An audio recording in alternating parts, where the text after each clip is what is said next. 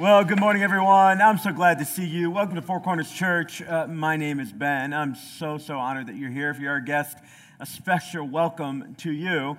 Hey, Four Corners, for the last couple months, we've been doing something special around here. We've been setting aside part of the giving that we give to our church. You guys have been doing this above and beyond your normal giving. You've been giving what we call a Christmas offering, and it typically runs about Thanksgiving through the end of January. And we set a goal publicly here in this room of $80,000.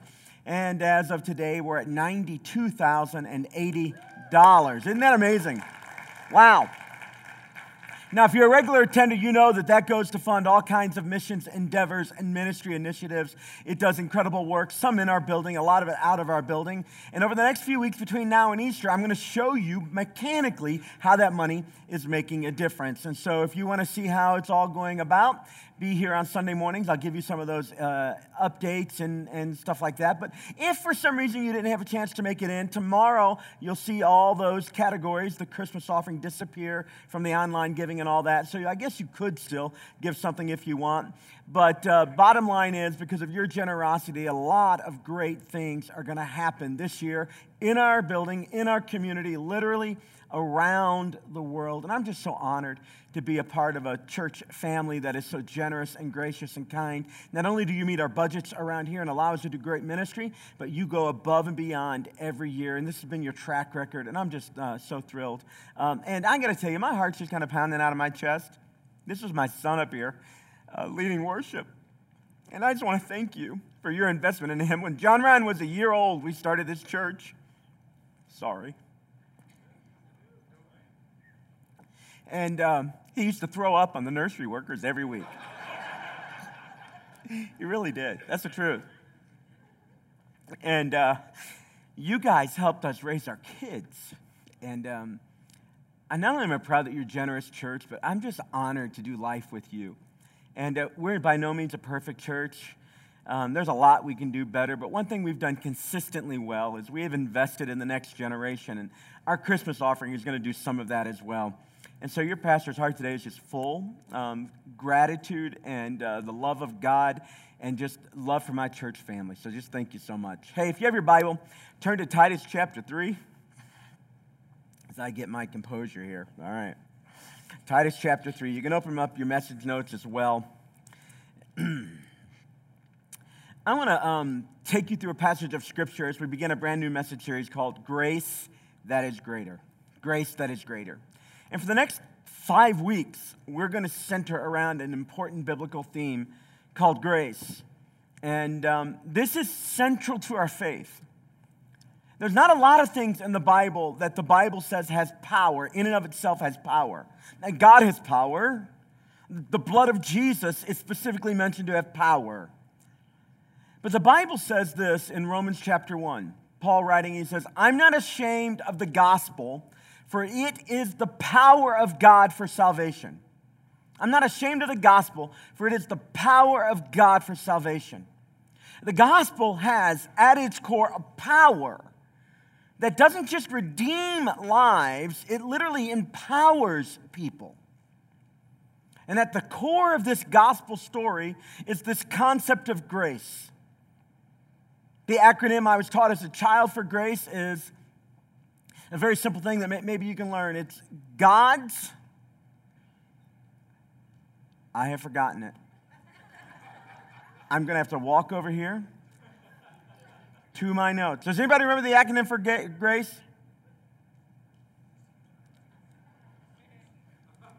This is one of the most embarrassing moments. The most embarrassing moment was when my fly was down while I was preaching. That really happened. And up here on the screen, it flashed, no joke, your fly is down. That's the most embarrassing moment. God's relentless love for us, grace, God's relentless love for us, on account of Christ's expressions. God's relentless love for us on account of Christ's expression. This is what grace is for us. It's God's unmerited favor given to us because we could not earn it. We could not live up to it. We would never be good enough. It wasn't just about cleaning up our moral lives, but God came to us literally while we were dead in our trespasses and sins and brought us to new life through Christ, not by anything we did so we can boast, but only because he loved us that much. That is the power of grace. And I can't think of a more clear passage of Scripture than Titus chapter 3 to help us understand one of the most important, most powerful, and poignant, impacting moments that happens to us. One of the most important things that grace does in the life of a believer. I got to warn you today that as we work through this passage that I think for you will be eye-opening. It certainly was for me as I went through it again in the last couple weeks. I think as we go through it, you're going to have to put your seatbelt on just a little bit. Now, typically around here, when I'm dealing with stuff, I say, hey, you can relax. Don't put on your seatbelt. It's not going to be a bumpy ride. But Titus chapter 3, while it gives us a poignant picture of grace, also takes us over a handful of emotional speed bumps. And maybe you can relate to them before I even read the passage to you. Every once in a while, there'll be a news story. Something will happen around the world. There'll be a typhoon. I remember that a few years ago. There'll be some challenge sociologically. Somebody does some crime, hurts a lot of people. Some, emotionally deranged person hurts a lot of people. And they'll interview people, right? So if you're from the South, you hate it when they do this. Because every time, there's a tornado hits a trailer park, they find somebody that, has the deep Southern drawl and doesn't know how to, put together sentences well. And they interview them as a spokesperson for the community and how things impacted them. You know what I'm talking about? Well, the other thing that happens a lot is that sometimes they'll find a Christian when some calamity happens, and they'll interview that Christian. And I sit there and I watch the television set and I cringe at the kinds of things that are put into the mouths of Christians, especially at difficult seasons of life, like in the shooting in Orlando a few years ago, when a man who was emotionally deranged walked in and shot up some people. And so they interviewed a handful of people. One of them was a Christian. I remember sitting there watching my television, and this Christian says, I don't mean no disrespect, which of course is clue that in the next few minutes are going to be incredibly disrespectful. But what do you expect when people behave that way? I mean, after all, God says this kind of behavior is wrong, and that's just kind of what happens when you do these kinds of things. Or if, again, some calamity, natural catastrophe happens, somebody somewhere will be interviewed on television, or they'll write in a post, and it'll go viral, that what's really going on is God is extracting judgment upon this group of people because of their sins. And I sit there and I watch that stuff, and I understand why it is that sometimes when people think about Christians, the images that come to mind, the emotions that come to mind when people think about Christians sometimes is not very pleasant, and it's not very endearing. And as a guy who likes to study the New Testament, I'm caught with this conflicting idea that around the time that Jesus walked around, the founder of our faith, the beginner of Christianity, when he walked around, people were very drawn to him. But very often, they're not drawn to Christians at all today.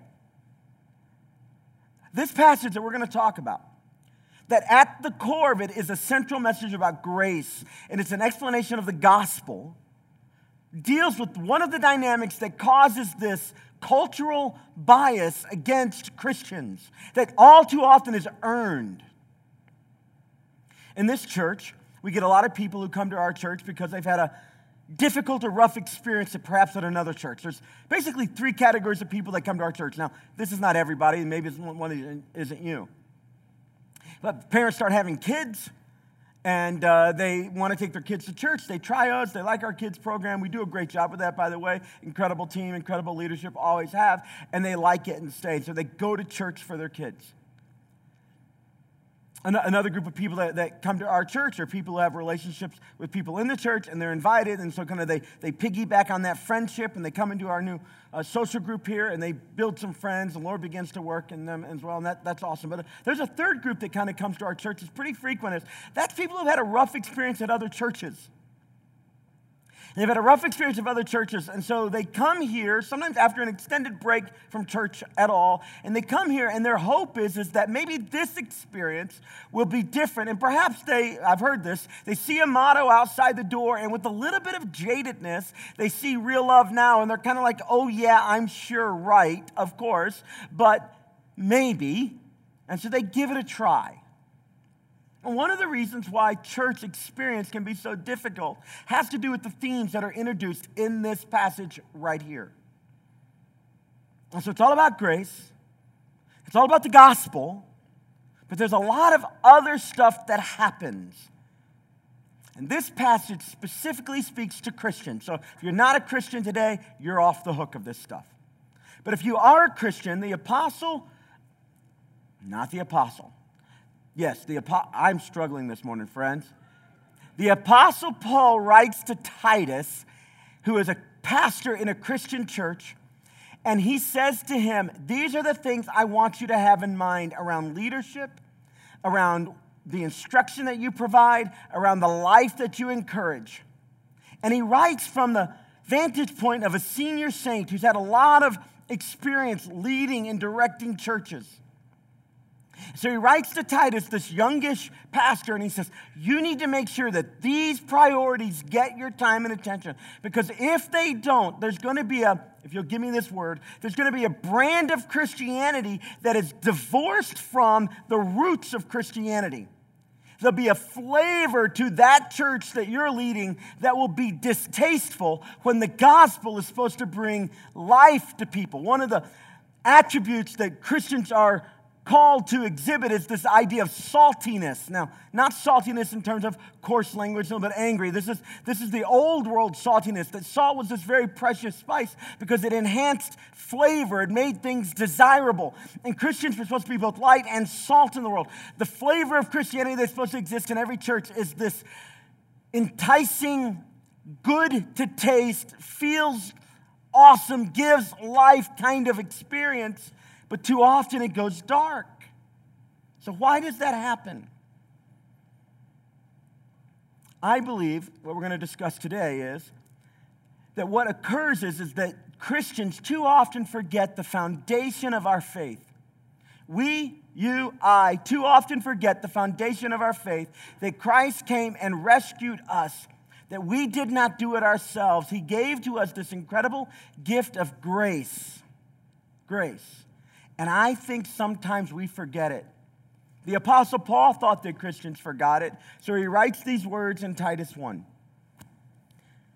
Remind the people to be subject to rulers and authorities, to be obedient, to be ready to do whatever is good, to slander no one, to be peaceable and considerate, and always to be gentle toward everyone. So this is a general set of instructions for Christians. And as Paul often does, when he gives a general set of instructions, he follows up after the general instructions with the big why that should happen. He starts with what we should do often, and then turns around and then lays the foundation as if he anticipates a lot of people having questions. Well, why should we do that? I hear you. It makes sense. But help me understand what we're doing here anyway. And so very often in his writings, he'll give a command, he'll give an instruction. But what he does following is he explains the motivation and the heartbeat behind the instruction. This is, by the way, decent leadership. It's very good parenting, especially as kids get older. Understanding the why behind something helps somebody get on board. So here's Paul's why, that we should treat people with respect. Why it is we should be able to disagree without being rude. Why it is that we can state our beliefs without being offensive in our character and personality. He says, verse 3, at one time, we too were foolish, disobedient, deceived, and enslaved by all kinds of passions and pleasures. So when you're dealing with the world, when you're dealing with people, keep in mind, at one time, we too were foolish, disobedient, deceived, and enslaved by all kinds of pleasures. We lived in malice and envy, being hated and hating one another. But when the kindness and love of God our Savior appeared, he saved us. Not because of righteous things we had done, but because of his mercy. He saved us through the washing of rebirth and renewal by the Holy Spirit, whom he poured out on us generously through Jesus Christ our Savior, so that, having been justified by his grace, we might become heirs, having the hope of eternal life. Now, this is a trustworthy saying, and I want you to stress these things so that those who have trusted in God may be careful to devote themselves to doing what is good. These things are excellent and profitable for everyone. And then, avoid foolish controversies and genealogies and arguments and quarrels about the law, because these are unprofitable and useless. Warn a divisive person once, and then warn them a second time. After that, have nothing to do with them. You may be sure that such people are warped and sinful. They are self-condemned. Now, in this letter, Titus, we have the private correspondence between two leaders who know what it is to shoulder the burden of trying to help people grow spiritually, of standing in the place of a parent, of a shepherd, of a guide, as a fellow traveler, as a brother, and feeling the weight of trying to help a group of people move forward spiritually. And so the words are not couched to be politically correct. They're not couched to be sensitive to everybody that may read them. This is a private correspondence between leaders about the challenges that happen in leading people towards Jesus. And Titus has to be reminded by Paul to say to people explicitly, make sure you tell people that how they treat other people is going to impact their spiritual life. And if they forget that, remind them of this key truth, that they too were once just like everybody else, that they too were once pre-Christ. They too were once unforgiven. They too were once, and then he uses all kinds of words to describe what life without Christ, pre-Christ, was like. And Paul's making the argument that if you'll remember what it was like a little bit pre-Christ, it might provide for you a foundation for how you could treat other people. See, very simply, recipients of God's grace are supposed to be dispensers of grace. Recipients of the kindness of God are supposed to be dispensers of the kindness, the kind of kindness that God exhibits. People who are walking in the light of the love of Christ are supposed to walk with love towards everybody else. Now, this is written at a time when these Christians were under some significant attack from both other various sects of religious belief and from a legitimate authority of Rome. There's real persecution happening here. And Paul begins his words by reminding them to be subject to rulers and authorities and to be ready to do good, even in a world where all kinds of bad things are happening around you. Now, not to be silly here, but if we were talking about these people today, we might be using words like this, that they lived in a world where it was easy to be triggered, where it's easily to be offended, because they were the minority sect. They didn't have any political clout, so to speak. They had no real economic means. And yet Paul is telling them, because you were recipients of the kindness of God, in a world where you're constantly put upon, you're going to have to work hard to remember you were a recipient of grace so that you can exhibit grace to other people. It's going to be difficult when life leans on you, when people are unkind to you, when people are unfair to you. It's going to be difficult to remember this, but you need to remember that when you were at your worst, it was at that very moment that Christ came and died for you. So Paul starts with a pretty ugly description of what life is like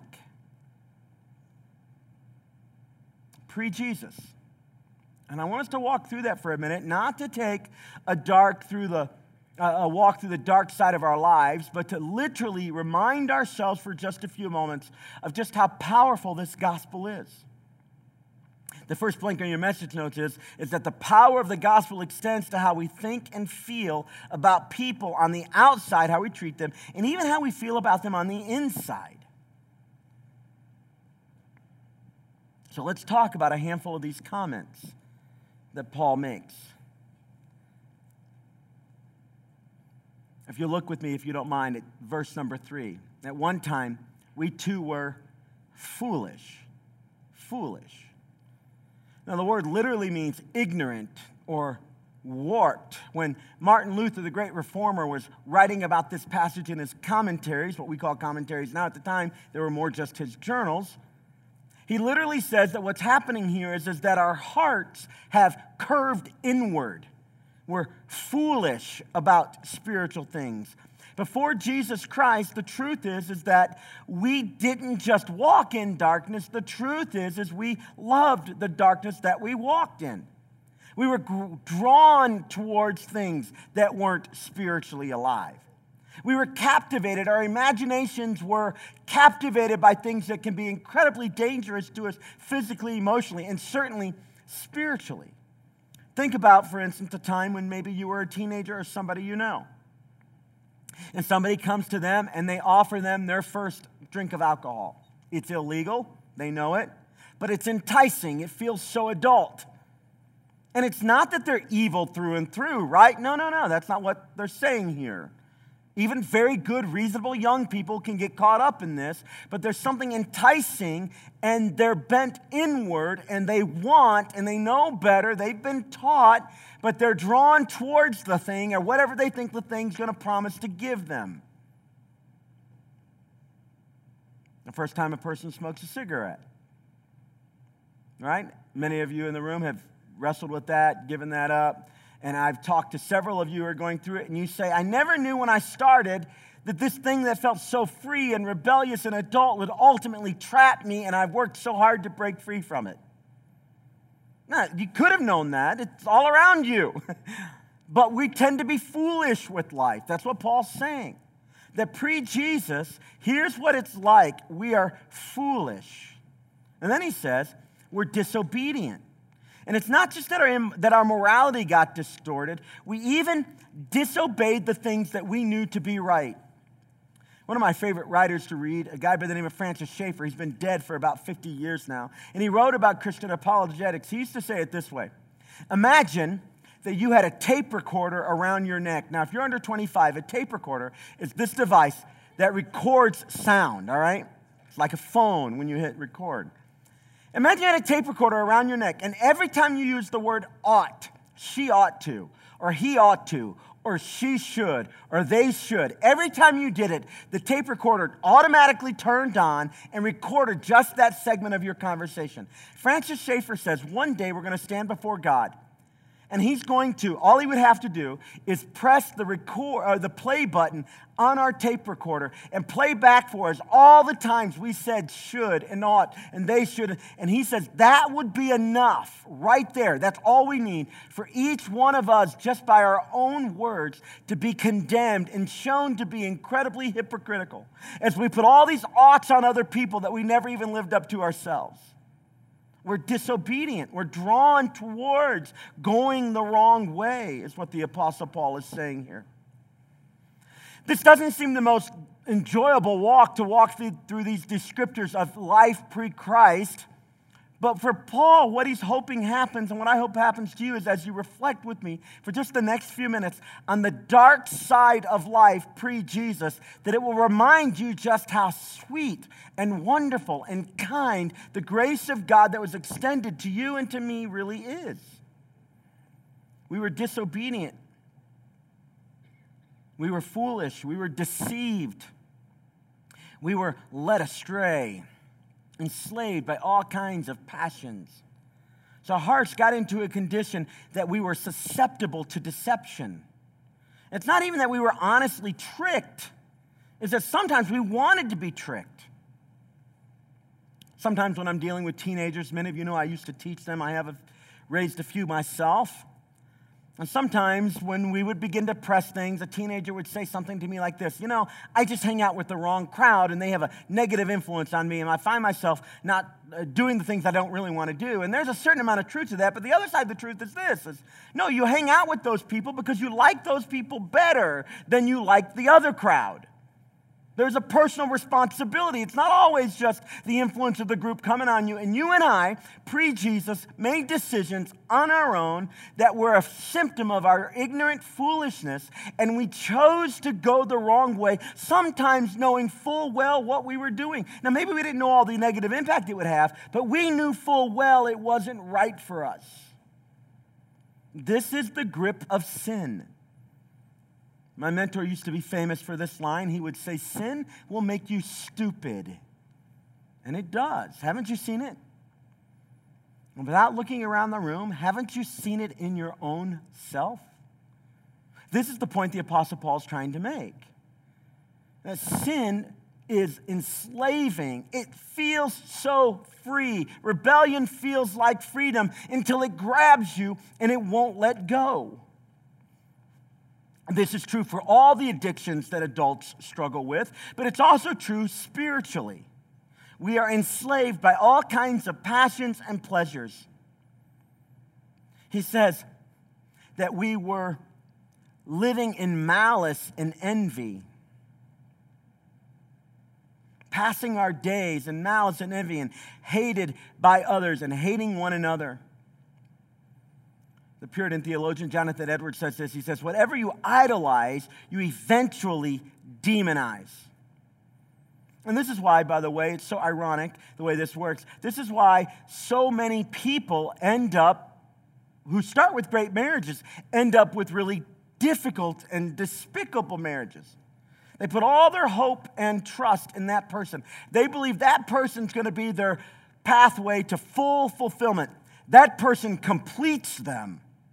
And when they live with them long enough to discover just how difficult it is for another person to complete you, just how horrible a God your spouse will make to you, when that idol comes crashing down, disappointment and bitterness sets in.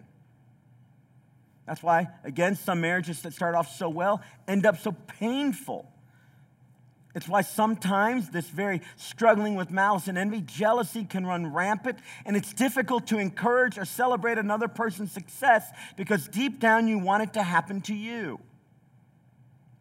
Everything we idolize, all those things we really, really, really want and we're driven by, if we're not careful, pre-Jesus, they literally come to enslave us. And by the way, this isn't just one or two people. Paul is explaining that this is the path of everybody. Again, it's not that these people, us, me, you, don't do a few good things. It's that pre-Jesus, we are caught in a snare. We kick and we struggle, but we can't break free. There's hatred at work.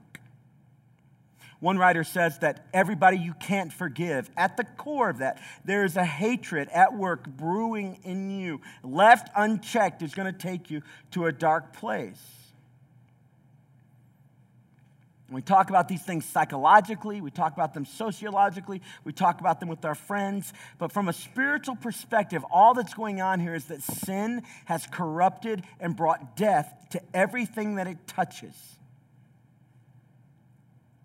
We make ourselves, if we're not careful, slaves to the very things that used to excite us as we thought about them. One of my favorite pictures of the destructive nature of sin and how blind we can be to it is the story of Dorian Gray. Read it in high school, didn't think much about it, but I've returned to this story 100 times in my life and in my ministry. So if you don't know the story, here's how it goes. A young, handsome man named Dorian Gray decides to have his portrait painted. When he gazes at this portrait, he discovers how beautiful he really is. It's a kind of a study in arrogance and pride as well. And then he realizes what's going to happen from this point on is that beautiful picture is going to stay the way it is, and I'm going to age. And he dreams for just a moment, wouldn't it be awesome if I could stay the way I am, handsome, debonair, socialite, and if instead of me aging, my picture could age. And as often happens in novels, the thing he wished for happens. So he goes through life. And he doesn't even realize that the picture hanging in his attic is aging with time. He kind of forgets about it. But everywhere he goes and everything he does, he stays the same, still looks awesome, handsome young socialite. But unbeknownst to him, the picture of him that's aging begins to show the telltale signs of the choices he's making, of the life he's living. It doesn't just age because of the timeline. When he makes a cruel comment, the mouth on the portrait twists into a cruel grin. Never shows on his face in his physical form, only on the picture. Dorian's hatred for a rival, on the picture the eyes kind of narrow in with a snarl. And when Dorian eventually murders a man, the hands on the portrait drip in blood. He looks fine. And then finally, Dorian recognizes upon looking at the portrait that his life has been tainted. That while he shows no outward experience, internally, that picture represents what's really going on inside of him. He despises the picture so much, he slashes it with a knife, and the next scene of the novel is he wakes up and he's been stabbed to death. By the way, this is what the Apostle Paul says has happened to us. You may, and I may be able to hide what's going on the outside, but how it is expressed on the outside, but inside of us, something profound is happening when sin has had its reign in our life. Now, if you go out today to dinner and they ask you how church was today, you get to tell them it was great. We talked about hell and the effects of sin on everybody. That's what you can tell them. So it's not necessarily the most encouraging message until you come to the most important words of our passage today. Verse 4. But when the kindness and love of God our Savior appeared. This is the turning point of the entire passage. This is where we get to that powerful gospel message that is grace infused. It's the word but. This is such a powerful word in the Bible. Humankind had sinned, but God chooses Noah to bring rescue. The children of Israel were enslaved, but God raised up Moses. All of the castaways from the land of Israel brought to Babylon were turning towards Babylon gods, but God raised up Daniel and the 3 Hebrew children. The world is darkened without hope, but God raised up prophets. 400 years of silence, but God sent his one and only son, Jesus, into the world. This but God thing, dynamic in Scripture, is so powerful. And Paul implores it and uses it right here in this passage. All this darkness, the effect of sin all around us that has touched every single human life, your children, my children, your neighbors, my neighbors, your parents, my parents, you and me. That is our destiny, except for verse 4. But when the kindness and love of God our Savior appeared, he saved us. Now, before verse number 4, when we're in verse 3 with all the ugly stuff that's happening because of sin, I'm the only actor. God's not a part of that. But when you get to verse 4, God is the only actor, and we have nothing to do with it. This is grace. God shows up simply because he's kind, simply because he's God, simply because he's loved. And the Bible tells us that all this ugliness was happening to us, but because of the kindness and love of God, he showed up and he rescued us. So what was my part in salvation? I did all the sinning. And what was God's part? He did all the saving. That's how that works. This is grace at work. And not because of works done by us in righteousness, but according to his own mercy. It wasn't the goodness in my heart that led to salvation, but it was love in his. So I owed nothing. I gained nothing by all of my work. I owed everything to him, and he came and paid that debt. He brought mercy, which is God withholding from us everything that we deserved. And how did he do it? By the washing, the Bible says. That he saved us, not because of right things we had done, but because of his mercy. And he saved us through the washing of rebirth. This reminds me of the story in the Old Testament of Naaman the leper. And he's got body sores all over. And he's told to go dip into the muddy waters of the Jordan 7 times. This is a precursor to baptism. The muddy water doesn't heal him. The obedience of following God's direction, and when he dips himself, he comes up the 7th time, perfectly clean. It reminds me of the baptism we're going to have next week right here on this stage. And there's nothing special about the water. It's just Butler County water. Right? That's it. But something happens when a person who has encountered the grace and the power of God and has submitted their life to Him happens when they go under the water, and we're reminded of the washing that happens. It's a washing of regeneration. This is a rebirth that happens to a person because of God's goodness at work in them.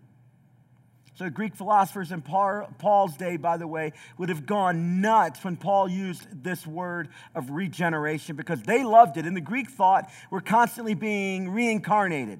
You have a life, then you get reincarnated, you try better, you have a life. Sounds familiar to a lot of other systems of thought. So this was a word that they used to describe this process, how you get better over time through these various reincarnations that you go through. Paul grabs hold of that word that was part of the everyday common dialogue in the primary religious thought of his day, and he says, no, let me tell you what happened. You don't get regenerated over and over again as you experience life over and over again. What happened is, once and for all, Jesus Christ brought life by being raised from the dead, and His regeneration, one and only ever going to happen, is applied to our life, and so the life of Christ becomes a part of you. Now think about this. At some point in the future, God is going to make every wrong right, restore everything that's ever gone wrong, make every justice correct, and all that stuff's going to happen in the future. But every single time a person turns from their sins and trusts Christ for salvation, God takes the power that's going to make everything right at the end of time, and He brings that end of time reality and applies it to your heart and my heart here and now. So at the very moment of salvation, all the power of God that's going to make everything right comes into our life and makes everything right in the moment. So salvation wipes away the penalty of sin. It resurrects a dead life. I can imagine as Paul is writing this, he's kind of amping up because he spends a lot of words. And whenever Paul gets excited about something in his letters, his words just flow on and on and on. And there's a lot of words here talking about the power of what's happening when somebody experiences regeneration or new birth. Something powerful happens in them. They're renewed by the Holy Spirit. Their hearts are retrained, brought back, literally from the death to new life. And this happens not because of any work we could do. It happens only because of the grace of God. So the truth is when somebody comes into a church building, they don't need more morality. Maybe they do need to clean up their life. Maybe they'd be better for it. But the church doesn't do a great job of making people who are immoral moral. When the church is the church does a great job teaching people about the power of God who takes dead people and makes them alive. In fact, you want to watch Christianity go bad in a home? You want to watch Christianity go bad in a church? Make it all about being just nicer people without the power of the gospel at work to actually empower people who are dead to live the life that God has called them to live. Trying harder is not the gospel. Cleaning up is not the gospel. Laying aside sin and habits is not the gospel. The gospel is that God comes to you and me who were dead and incapable. And He gives us His own Spirit and breathes new life into us. And it not only pardons our sin, but it gives us power to live the life that He called us to live. This is the gospel. Everything else is playing around the edges. And the problem is if you play around the edges too much with somebody, you can inoculate them to the real power of the gospel. You give them all the niceties of Christianity, and you never talk about the truth of sin. Somebody can think at the core what's really going on is we just have to be nice to each other. And then when they hear somebody read a passage from the Bible about sin, they think of that person as an old-timey kind of person, an irrelevant kind of person, even a hate-filled kind of person. But there is no gospel at work until there are sinners in need of it. You can't deeply value salvation until you understand the depth of your sin. And this is why we've had some cleaned up people over time who weren't really regenerated people. And certainly, I would rather deal with cleaned up nice people than uncleaned up, rough people. But it's not nice people that make it to heaven. It's not kind people who make it to heaven. That's not the gospel. In fact, there's going to be a whole lot of unkind people in heaven. In fact, there are going to be murderers and adulterers and liars and thieves. There are going to be people who knew the truth and rejected it. There are going to be people who knew the right way and went the wrong way. But at some point, they bowed their knee and accepted the love of God offered by the work of Jesus Christ, and that radically changed them in their nature. Sometimes that nature was changed, and it began to express itself on the outside in profound ways. That's what's supposed to happen. Other times, the change on the outside was slow coming. And when looking at it from the outside without knowing about the inside, you might even wonder if it was real. But this is where God does his deep work. So that what happens is that we are then saved from our sins. So if you don't have sins, there's nothing to be saved from. So again, Martin Luther, who I've quoted already, he talks about the power of this. That without a sinner, there is no Savior. Without brokenness, there is no wholeness. Without some terrible nature to be redeemed, there isn't a testimony of the grace of God at work. Now, this is not the kind of thing that we're supposed to spend all of our time thinking about. But every once in a while, it's important to come back to the fact that you weren't all that awesome. Neither was I. And it's in fact because you weren't so awesome and you couldn't fix yourself that God sent his one and only Son to die for you and for me. And when we remember that, Paul's whole point is that when you remember that, it gives us the ability then to look at other people and extend to them grace, the kind of grace that we have received ourselves. This becomes the foundation for how Christians are supposed to treat one another. I'm not supposed to treat you nice because you're a nice person. I'm not supposed to be respectful to you because, you're respectful to me. I'm supposed to be respectful to you as a human being made in the image of God because my Savior rescued me from the pits of hell. And he gave me something I did not deserve. And because I'm a recipient of so great a gift, I'm not supposed to withhold that gift as I interact with you. So kind or not, from me, you're supposed to get respectful engagement.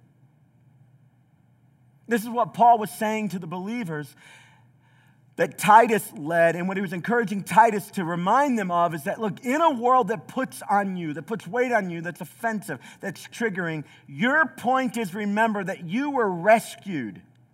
You don't come flexing your rights. No, as an American citizen, do it all you want. Fine. But as a believer, I don't come flexing my rights. I come flexing the grace of God that was offered to me.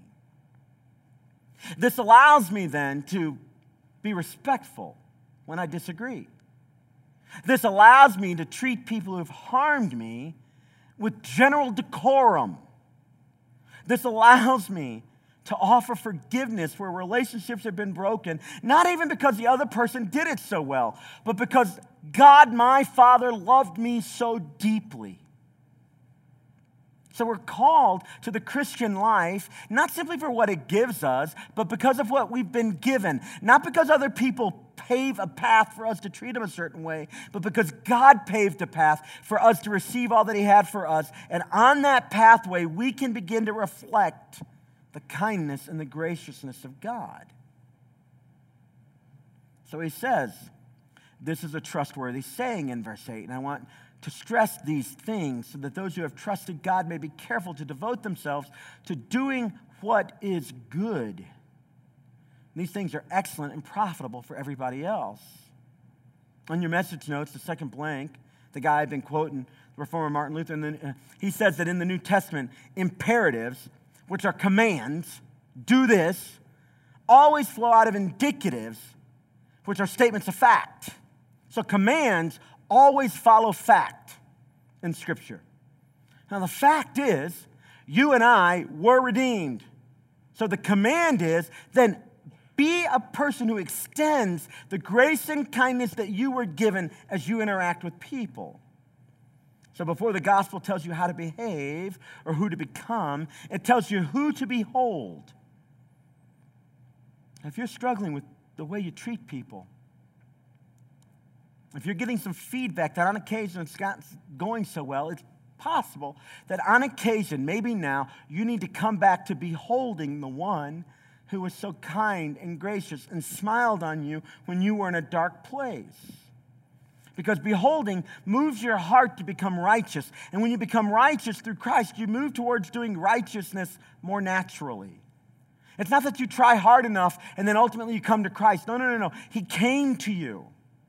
On occasion, people will accuse Christians of treating Jesus like a crutch, helping them limp through life. And I want to suggest to you that's a completely wrong metaphor. The right metaphor is Jesus is a stretcher. You can't move at all till he comes and picks you up. But because he has, let that move you towards other people. So there is no Christianity understood that has received this kind of generosity that isn't generous in return. Whenever you meet a Christian that isn't generous in return with emotion and time and money and all that goes into a relationship, what you're seeing is a Christian who hasn't gotten it, or perhaps needs to be reminded of the power of grace that was at work in them that rescued them. The biggest lie of our culture, it is that it tells us that to reject God leads to freedom, but it doesn't. And what feels like freedom enslaves us to deeper bondage. But that is the very bondage that God came to set us free from and to bring to us what Jesus says in John 10:10 is an abundant life. So if you're a believer today and you're not living the abundant life, I want to call you back to the cross today. To that place where there was a great exchange. You handed God nothing of value. And he gave you the most priceless, awesome gift anybody could ever receive. The theologian Charles Spurgeon says this. He says, too many people think lightly of their sin, and therefore they think lightly of the Savior. And he who has stood before God, convicted and condemned, with a rope about his neck, is the man who weeps for joy when he is pardoned. To hate the evil which has been forgiven him, and to love and to live to honor, to live to the honor of the Redeemer by whose blood he has been cleansed. So again, in your message notes, it's hard to appreciate the work of a Savior without looking honestly at the sinner. So what do people who look honestly at the cross remember? Two key phrases. The first one there in your message notes is the phrase, but God. So every time the enemy tries to remind you of your past, you remind him, but God stepped in. Every time the enemy tries to dredge up your history, you remind him that God rewrote your present, your past, and your future. That phrase, but God, not just changed the stories in the Bible, but it changed the life of every man and woman in this room. It radically wiped away. I shared with you in the past, a few weeks, a story about me waking up in an ambulance and how powerful the realization was that I couldn't do anything for myself. I was completely unconscious. I had no ability to rescue myself. If people had not rescued me, there was nothing I could do for myself. And waking up in a hospital bed later, not even remembering what happened, and remembering that some kind people reached into a water, pulled me out, called the ambulance. They came and got me, and I had no knowledge of any of it because I couldn't do it myself. This is what Christ has done to us. This is your but God moment. The other key phrase here, Paul uses to begin our words. The phrase is you too. This is the key phrase to be kind as a Christian. So when you encounter somebody in the world or in the church who isn't awesome yet, who doesn't live with this kind of generous attitude and this kindness and this flavoring that leaves a sweet taste in your mouth, we're to remember that we had our pre-Jesus life as well. And Paul writes to Titus, when you lead people, remind them. Not to help them wallow in their sin, not to make them feel terrible, but to remind them how great a salvation has been worked for them. And the implication here is pretty serious. If you understand this work, then you can avoid all the other stuff that tends to entangle people. The things people debate are different now than they were back in Titus's day. Back in his day, it was about genealogies and arguments and quarrels because of these things that they were going through. And Paul says, hey, those things are unprofitable. Today, it's other minor points of theology, perhaps, or the way church is done, or a style of music, or a particular book, or whatever. The bottom line is it comes down to how are we loving people as God loved us. It's such a big deal that the Apostle Paul writes to Titus that you're supposed to warn a person who doesn't seem to want to get this. Warn a believer who doesn't want to get this. Only warn them a few times and then put a boundary around them so that they can't infect everybody else. Warn them once, warn them twice, then have nothing to do with them. Because Christians who act this way are undermining the very cause of the gospel. Christians who act in these ways, disrespectful, unkind, unforgiving, ungenerous. When people act this way towards others, what happens is the power of the gospel, as it appears to people who are watching, seems to be put under a shadow. When you have a person who is fully aware that they brought nothing and God deposited the greatest, richest treasures into their life, and they walk with that reality, and they treat people out of that reality, and they engage people out of that reality, and they forgive out of that reality, and they give out of that reality, it changes the way church happens. As we begin this entire series for the next several weeks on a grace that is greater, I have to remind you that one of the reasons it was so great is because you and I were great sinners. Now, I'm going to tell you who doesn't like a message like this. People who think they weren't all that bad. I get it. This is why the Bible says that the gospel is offensive. It's a stumbling block. To truly come to Jesus, you come empty-handed. To truly experience salvation, you have to come to terms with, I am one who needs to repent and turn. Everything else is just niceties. And every nicety is devoid of the power of the gospel that is at work when one says, God, I have nothing to bring, but I gladly accept the gift you give. So let me ask you, Christian, when's the last time your heart was moved and softened by the fact that you weren't so awesome and God gave you an awesome gift? When's the last time that your heart was softened and moved for others as you thought about the fact that you really didn't deserve anything God gave you? And when was the last time your heart was moved and softened by remembering what life was like pre-Jesus and just how profound your but God moment was? Because if you're one of those Christians who's kind of lost that, let me tell you how that shows up in your life. The way you treat people is lacking. There's probably damage all around you because of it. And your words will drip with the wrong tone.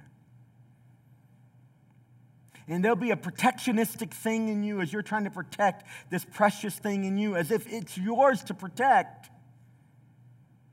When in fact, everything every believer has is a gracious gift from God.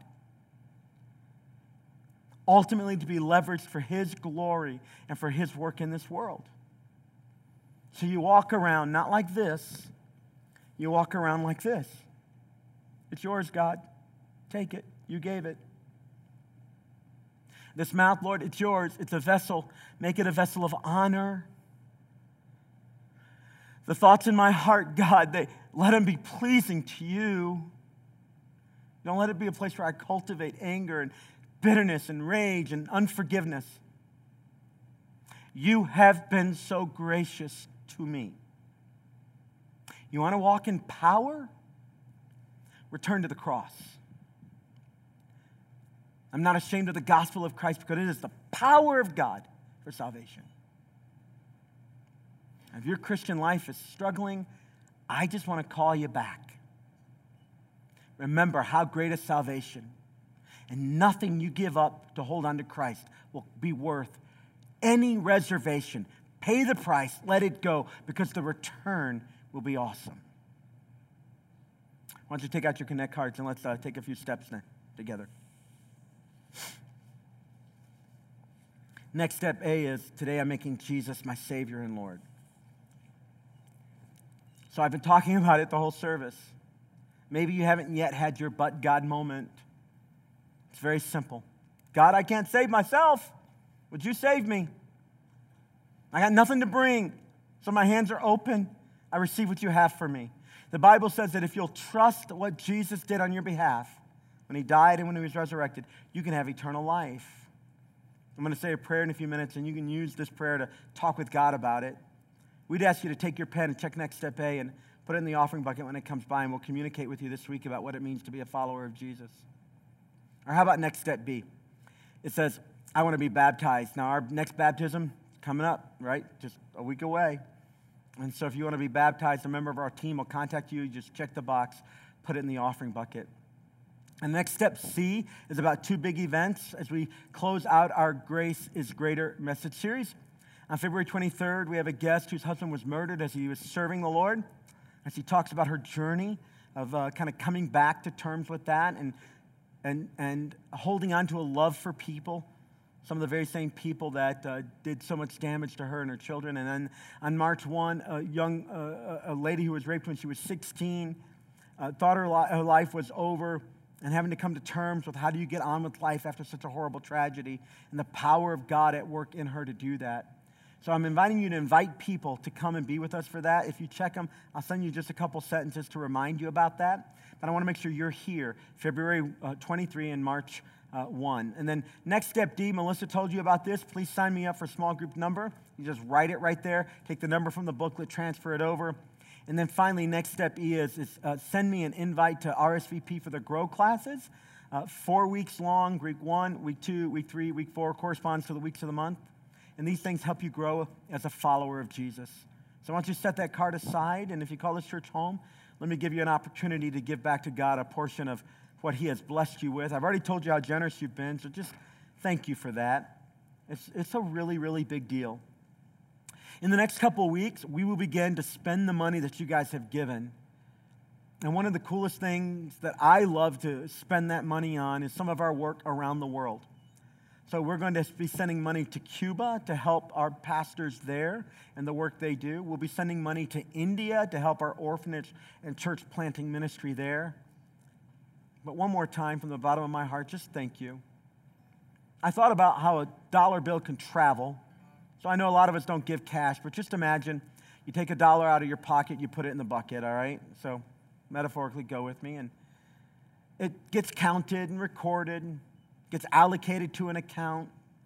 It sits in that account for a little bit of time. Then eventually, that money gets spent to pay for something. It pays for a light. It pays for heat. It pays for, I joke, toilet paper or pens on the seats. All that goes together and conspires together to create this environment where a lot of great ministry happens.